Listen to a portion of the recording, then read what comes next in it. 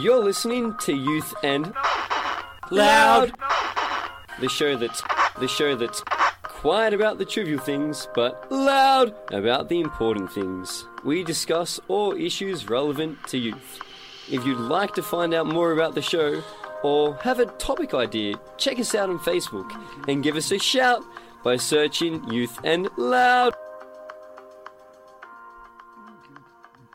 On this episode, I interview Bianca and Kritz from the Big Sister Experience, which is a social enterprise that runs community events and in-school workshops that support teen and preteen girls.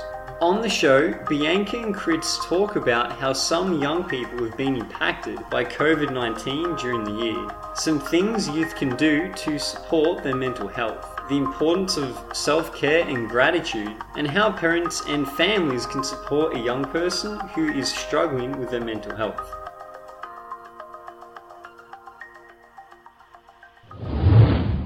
Just to kick us off, I'm just wondering if you can talk a little bit about the Big Sister Experience and I guess what inspired you guys to come up with this social enterprise? Yeah, so Bianca and I, we actually are real life sisters, but we both actually come from the classroom. So we've got over 14 years teaching experience between us. And we were just in the classroom just seeing these emotional and well-being issues that were really interrupting the learning. And we kind of started to think, what more can we do to help support these young people rather than, following and teaching the curriculum. So we kind of put our teaching brains together and came up with the program. But the real passion and drive that we both have towards the Big Sister Experience is our own personal stories. Yeah, so for me it was about 6 years ago and I was feeling quite unwell, had headaches, I was lethargic and basically took myself to the doctor thinking I had some kind of virus. And after loads of questions and blood tests and whatnot, I received a diagnosis of anxiety and depression. And so just left the doctor's clinic determined to follow my mental health plan and seek support. And so I've really been building a toolbox full of skills and strategies that I use every day to now live a very happy and fulfilled life. And I really wanted to empower young girls with the strategies that I had as a woman, for them to have them as young girls to be able to support themselves and one another. Yeah, so when I was younger, I had quite bad body image, and that kind of turned into me controlling my eating, and which developed into bulimia. So I had quite a bad eating disorder. But I was really lucky enough to be surrounded by amazing friends and family that got me the support I needed. But unfortunately, it did spiral out of control. I ended up self-harming and went into a bit of depression. But I was lucky enough to come out of that, the support that I had, and have many skills that I brought up, in later in life that I wish that I had earlier. So Bianca and I kind of combine our personal stories and our teaching backgrounds, and we kind of mesh them all together to bring a really holistic and a really real program to these young people that provide them with the life skills that they're really kind of learning the hard way if we don't teach them. Yeah. So can you talk a little bit about the workshops and some of the programs that you guys run? And I guess what kind of influence do you hope that the workshops and programs will have on young people? Yeah, so the Big Sister Experience is a 3-point program. So the first point in our program is we work directly with young girls. So we start from around year 4 and we work all the way up to year 12. So we do those workshops, which we go into, they're all under the umbrella of self-love and self-confidence, but we go into a whole range of things. We go into mental health, we go into boundaries, peer pressure, safe online use, consent, a whole lot of different topics. And the second point in our program is we work with teachers and parents just to have that continuity of care and really provide them with skills and strategies to support the young people that we work with. And the third point in our program is we have an online program that Bianca and I have made, and it's we've got a 4 and a 12-week course for the teen girls. Yeah, but in answer to the second part of your question, what impact we hope that it has, we've had girls who have come through the program who reach out to us after and say, I didn't think that I would need what you were teaching me, whether it's about having a courageous conversation or about consent. But, 6 months down the track, I was in this situation and I was able to use the strategies you gave me. So thank you so much. Or we have parents and teachers reaching out saying that they've got students or daughters who can now self-regulate and support themselves and who have real life implementable strategies that they can use to navigate the challenges of their teenage years. So that's the impact that the program's having. How do you think the young people have coped this year, I guess, with everything that's been happening with COVID and the lockdowns and restrictions? How do you think the young people have managed, I guess, with all of that? Yeah, well, we've certainly seen the impact firsthand through our community. So we've got a Facebook page and a Facebook group for parents, as well as a strong Instagram presence. So we've certainly had a lot of girls reach out who are facing challenges that go beyond what we see of, just their schools closing down. These teens have faced isolation. Their outlet for self-expression or sport or fitness has, had boundaries set on it. They haven't been able to connect in the way they usually have. They're in a household where now all of a sudden maybe mum and dad are working from home and brothers and sisters are learning from home as well. So it's a pressure cooker. There's people who have lost jobs and things. So it's not just working remotely. These young people have been affected in so many ways, and we can see firsthand from the messages that we're getting sent asking for help that this is an issue that will continue long into next year, regardless of what happens with COVID. It's like some post-traumatic stress almost. Yeah. It's fear of what's to come. It's fear of the unknown. It's fear of returning back to what was. So massive upheaval this year for sure. Yeah, and they say, if we look at a young person going through a traumatic event and, somebody in their 40s or 50s going through a traumatic event, the older person is more likely to make a quicker recovery from that traumatic event because they've got generally a better support network. They might be able to reach out more and ask for help. But when we're looking at the young person, they usually generally, when we look at studies, take longer to recover from that because they don't have the skills and strategies. Their brain isn't, fully formed yet to deal with these traumatic events. They don't have an amazing support or a solid support network around them. And sometimes they do struggle to ask for help. So I think we are going to see the effects of this year into the future. However, in saying that, we've also spoken to some youth who absolutely flourished this year. They loved, those more introverted, they were able to really concentrate on their studies. Maybe they weren't distracted. So there's really both ends of the spectrum that we're really seeing. Yeah. So Bianca and Crits, what are some things that young people can do to, I guess, manage their own mental health and well-being, particularly in relation to the challenges that they have experienced this year? So Bianca and I are all about open and honest communication, and we just think that the number one thing to support your mental health is to talk about it. Because if we don't talk about it, you kind of bottle it up and you can actually, it makes the problem worse. So whether that be talking to your parents or a trusted adult or a sibling, a friend, anybody, even a stranger in a helpline, we've got the kids helpline, we've got the texting apps now and so many different outlets that you can reach for help. And we just think that getting it out there is just going to be the first, but also the biggest and sometimes scariest step is to start talking about how we're feeling and just really being honest with ourselves and saying, I'm not okay at the moment, and maybe I do need some support at the moment, and that can be a really scary step, which way sometimes we suggest a stranger might be easier than somebody like a parent. But that's probably our biggest strategy. I think also some basic ones, just making sure you're moving your body, whether that's going for a walk outside, whether that's literally doing some gentle stretching or yoga or doing a YouTube workout. Moving the body, we know studies show us, produces endorphins and all the feel-good juices in the body. And it's really good for the mind. And also journaling or meditation, any kind of mindfulness, mindful colouring.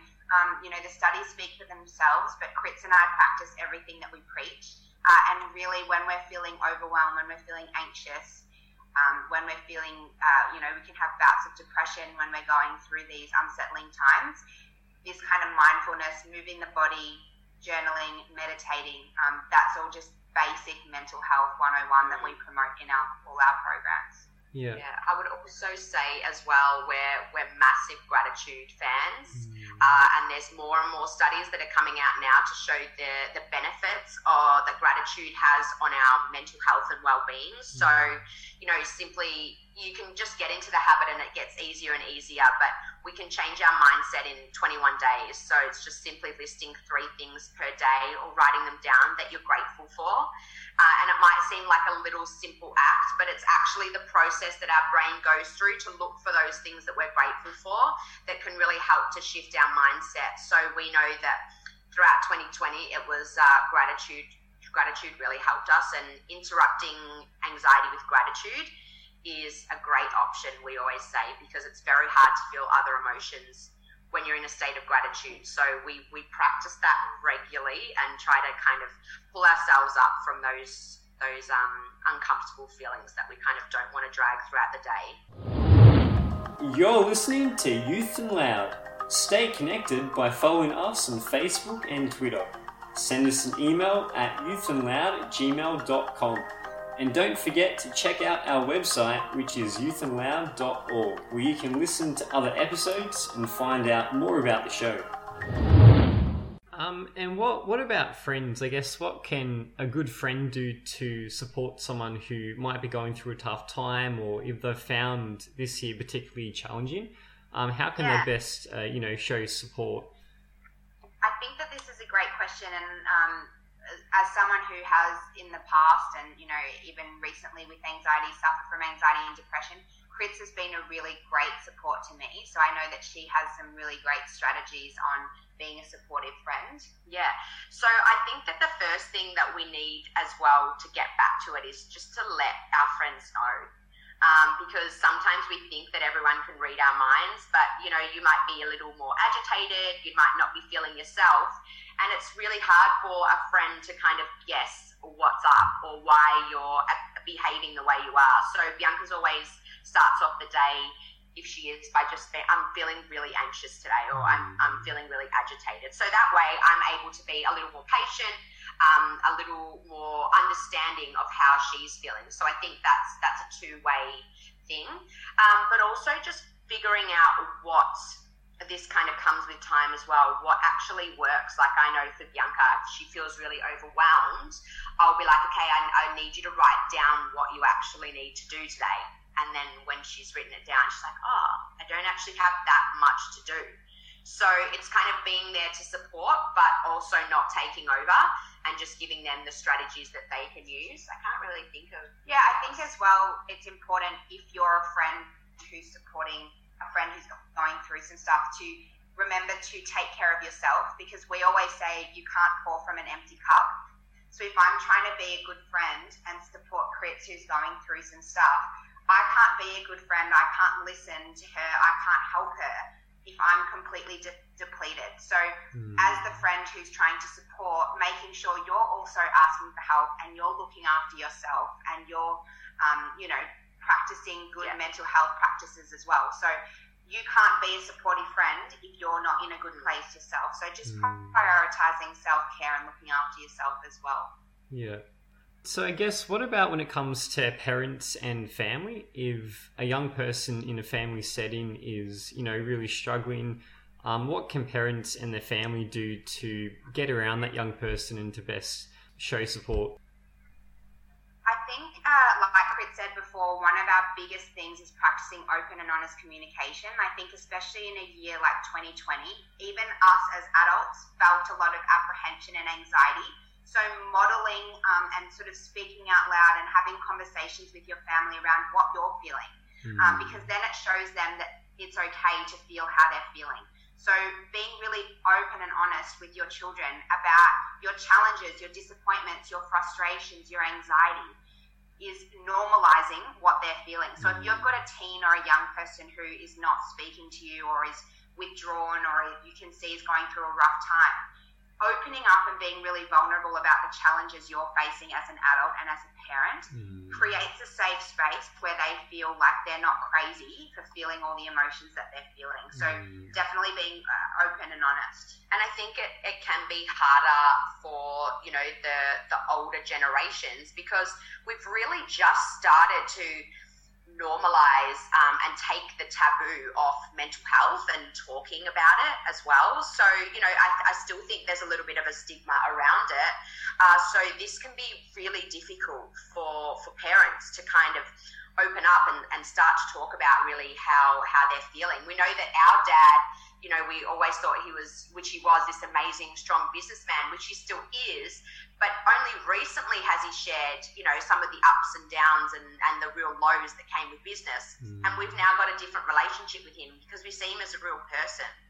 So I think this can be a difficult one, but so vital and important when it comes to supporting our young people's mental health. I was going to say another strategy for parents and families is to sort of not meet the energy that the young person is bringing. For example, young people can feel very passionately and get angry and shout and yell. And when they're at this high energy, you know, spewing emotions and verbalizing and angry, and a parent starts yelling back, there's this sort of escalation that starts happening. So we always suggest to parents, if you've got a teen or a young person who's sort of firing off and very emotional and sort of their energy's up here, just to meet them at a really calm energy and just, you know, just tell them I can see that you're feeling angry. I want you to know I'm here for you. This is a safe space. I'm ready to talk when you are. And we know that not everyone has the kind of relationships where this dynamic will work, but it's really important not to meet them with yelling and anger, and that just escalates the situation. So that's definitely a strategy that we share with families and young people alike, because sometimes it's the opposite. Sometimes mum or dad's yelling and, you know, really fired up, and to yell back and meet that energy and slam doors, it's not, no one's being heard. So really just to be as calm as you can when emotions are heightened like that. I think they're the main questions that I wanted to ask you both, but I guess before we finish today, is there anything else you wanted to say or to comment on before we finish? Yeah, I guess, you know, we always say that a traumatic event doesn't necessarily have to be something that we, in our minds, think is traumatic. It's something that's kind of happened too fast or too much of, or, you know, the unknown, which is everything 2020 brought in. So we can't underestimate the traumatic event that 2020 was, especially for our young people who, this is when they're teens and they're pre-teens, they're going through so many changes anyway. So we really, really want, you know, parents, if you're noticing any signs or changes in behavior or emotions, please don't ignore that, because, you know, it might not just go away. It might, but we really want to give them the support and the care and the guidance that they need at this time, even if they don't know what they need. You are their parent, and you should be recognizing these changes in behaviors, and let's get onto that as a prevention and an early intervention, instead of kind of hoping and wishing that it will kind of figure itself out. So we have a whole range of resources and blogs, free resources and guides on anxiety and parenting and things on our website, www.bigsisterexp.com. And Facebook and Instagram. And we, as you heard our stories, it's a real passion project for us. So we're always happy to support parents or families or youth workers or whoever it is. We're all in this fight together to support our young people. So reach out if we can support in any way. Beautiful. So it's been really cool to chat to you both today about the Big Sister experience and about some things that young people can do to best support and manage their own mental health and well-being, and to help out friends and family. So thanks a heap for coming on the show. That brings us to an end of this episode of Youth and Loud. Remember to follow us on Facebook and Twitter to stay connected, or send us an email at youthandloud@gmail.com. Also, check out our website, which is youthandloud.org, where you can listen to other episodes and find out more about the show.